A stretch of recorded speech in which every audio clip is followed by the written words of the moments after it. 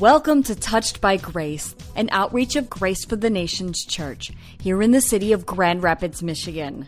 For more information, visit us on the web at gftnc.org. And now, here's Touched by Grace. But mere talk leads only to penury in King James and poverty in the New International Version. Penury or poverty, lack, want. And from a spiritual perspective, because we're talking about labor, we're talking about work, we're talking about reward, many of us would think about the natural process of working and getting paid. And while we're in the earth, and that's a natural law, it's a natural law that whatever it is that you plant, you're going to eventually reap. That's true, but I want you to put on spiritual eyes right now, spiritual eyes, spectacles that will help to enhance your ability to receive the spiritual element of laboring to reward. Now, looking at that, it gives us a couple of different options. Now, you can talk about work in order to get a reward, or you can talk about work that produces reward. Those are options. Now, if you're just working to get paid, if you're just living for God just to go to heaven, then there's not a lot of thrill, excitement, or adventure in that. Look at somebody and say, be adventurous. And so in our faith walk, in our ability to have a relationship with God through the confession of our sins, through the belief that God has raised Jesus from the dead for us, and the confessing of our mouths, we embrace salvation. But in order for that salvation to be completely, fully matured in us, there is some work that must be done. And it's not physical work, because we cannot work our way into the kingdom of God physically. We cannot do physical labor and think that that's going to assure us a place in the kingdom of God. Now, it is essential that we understand that there is some physical work involved in the process, because faith without physical work is dead. How do you believe something that you won't act upon? And so, although we believe the kingdom of God is righteousness, peace, and joy in the Holy Ghost, we also need to do physical work and some labor to create an atmosphere that reflects that kingdom of righteousness, peace, and joy in the Holy Ghost. We call that church work. And while church work does not save us, and I'm making this clear for some people who are walking this journey and you're at one of those impasses where you don't know whether to go to the left or the right, church work does not limit itself to just cleaning or doing physical labor. Those are important things, because what if you came here and you couldn't get in the building because the trees were all overgrown the doors, or the grass was so high you couldn't see the building? So physical labor is essential even in the church work. But the essence of our kingdom assignment lies within our giftings, our callings, and our ability to work out our salvation with reverence of the Lord, but also studying to show ourselves approved, seeking the Lord while he may be found, praying on behalf of others. So there's some spiritual work as well as natural work. Are you following me so far? And so labor to reward has to have a deeper meaning, a deeper understanding than just if you work, you're going to get paid. If you work a 40-hour-a-week job, you should get paid for 40 hours worth of work. I don't think anybody in here would be satisfied if you worked 40 hours and say, well, we're only going to pay you for 26 and a half. Truly, that's probably all that we've physically worked anyway, but you know how it goes. Yeah.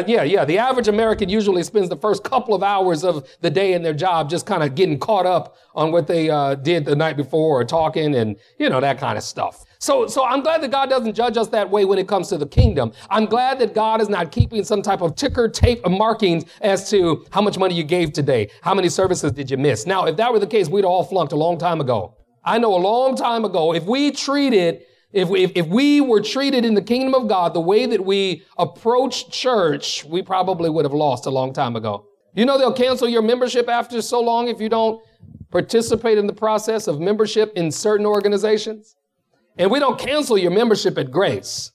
What happens is that people forget that it does require some sacrifice. It does require some labor. Someone does have to serve in various capacities. And since there's enough of us, look at somebody say, there's enough of us. We share the load. We share the load. We share the load. I'm going to show you something in scripture today that I think is going to open up your eyes, because I've been really seeking the Lord as to how to approach scripture that we've read before with a fresh new look and a fresh approach. And God did just that for me. He opened my eyes concerning some scripture that we've read before, that we've studied before. Let me share this with you about labor. Labor, I gave a definition last week, and I shared some of that definition on this as well, about the process of childbirth, especially the period that starts of the uterine contractions to delivery. Now, while that might seem really, like gross and pictorial to some people, it is a spiritual as well as a natural process. The women in this room that have given childbirth can identify and relate to one of the most painful things that they could have ever experienced in giving birth to that child. And that process was instituted as a result of the fall of man and God's pronouncement of judgment on humanity was that Eve was going to give childbirth and in that process there would be some pains. So I think God was trying to create an eternal and perpetual reminder of a process that requires work that will yield the possibility of deliverance. You say, well, what do you mean by that? That was a theological statement. Through childbirth, ultimately, deliverance is born, which means that a child or person, you, me, us, Jesus himself was born through the process of natural labor and childbirthing. And he's our deliverer. What are you saying? I'm saying that there is some utility to the process of giving birth to something that might appear to be painful, but in the long run, it produces something that is productive in our lives. So I'm not taking away from the childbirthing process, but I'm somehow bringing us into the understanding that men give birth to. We give birth to dreams, vision. We take on responsibility and we nurture that until we're able to produce a better way of life for our families and our communities. So labor, by another definition, is the physical energy or focus efforts used to create an expected outcome. Notice expected outcome is what's underlined. We don't labor and then don't know what we're going to get. We don't work and say, hey, whatever. We have an expectation that if we put forth an effort, a concerted effort to do something, there should be an expected outcome. And we know what we're expecting before we go in.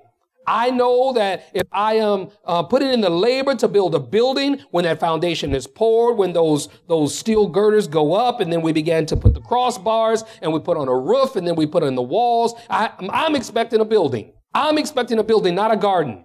I'm not expecting. The Bible says that we were dead and we were in trespasses and sin, but in Christ we have been raised up together to sit with him in heavenly places, which means that the work of getting to God was done for us. Now we have to do some work to get to the one who worked the work. And if I poured a foundation for a building, are you following me so far? All right, so focus on this. Key points. All work is not labor, but all labor involves work. So there's a difference between work and labor. If you want to split hairs, let's take a look at it. All work is not labor, but all labor involves work. Why? Because work yields increase, but labor yields harvest. And that we found in Proverbs, that everything that you do will ultimately produce some form of profit, but just talking produces poverty.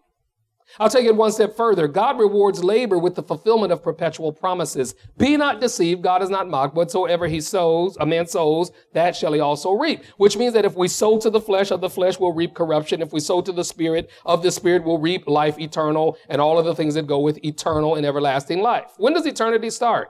Yeah, it's always been and always will be. So there is this cycle in this process. Genesis tells us in the very beginning of the Bible, Genesis tells us that as long as the earth remains, there's going to be seed, time, and harvest, which means that the cycle of God's perpetual promises is already in work, which means that we're now putting in the time to receive the precious promises of God. We're putting in the experiences to get the precious promises of God. When you think about it, the pressures of life brings about the precious promises of God.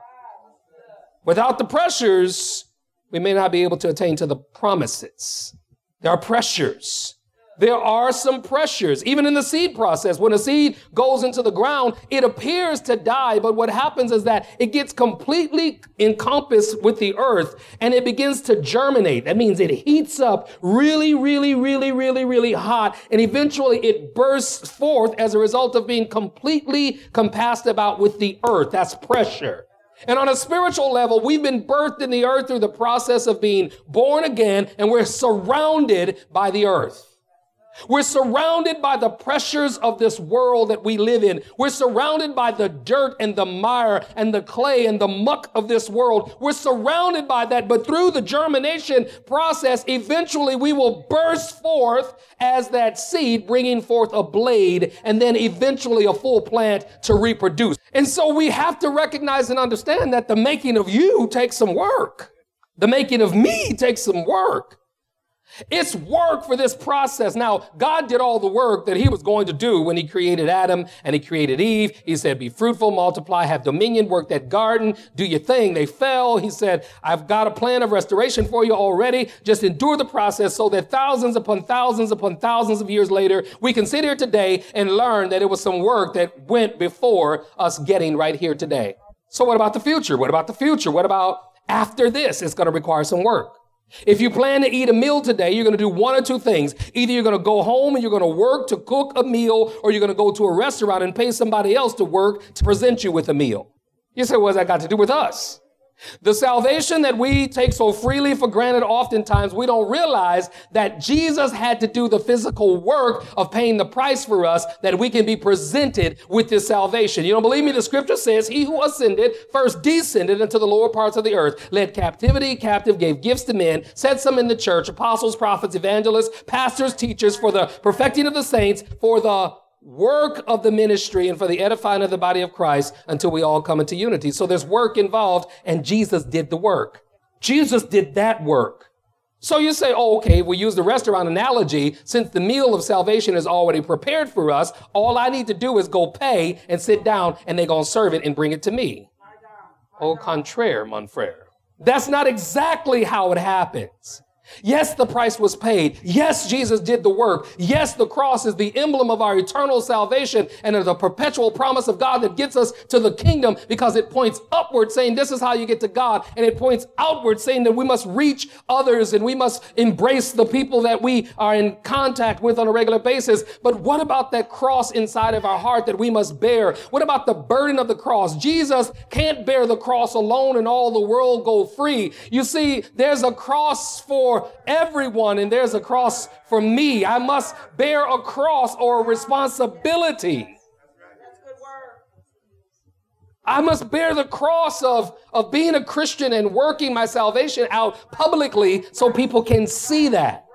Jesus being the miracle worker of all times. He was the greatest of all times. What do we call that today? The GOAT. He's the greatest of all times. Talk about miracles. Can't nobody turn water to wine like Jesus.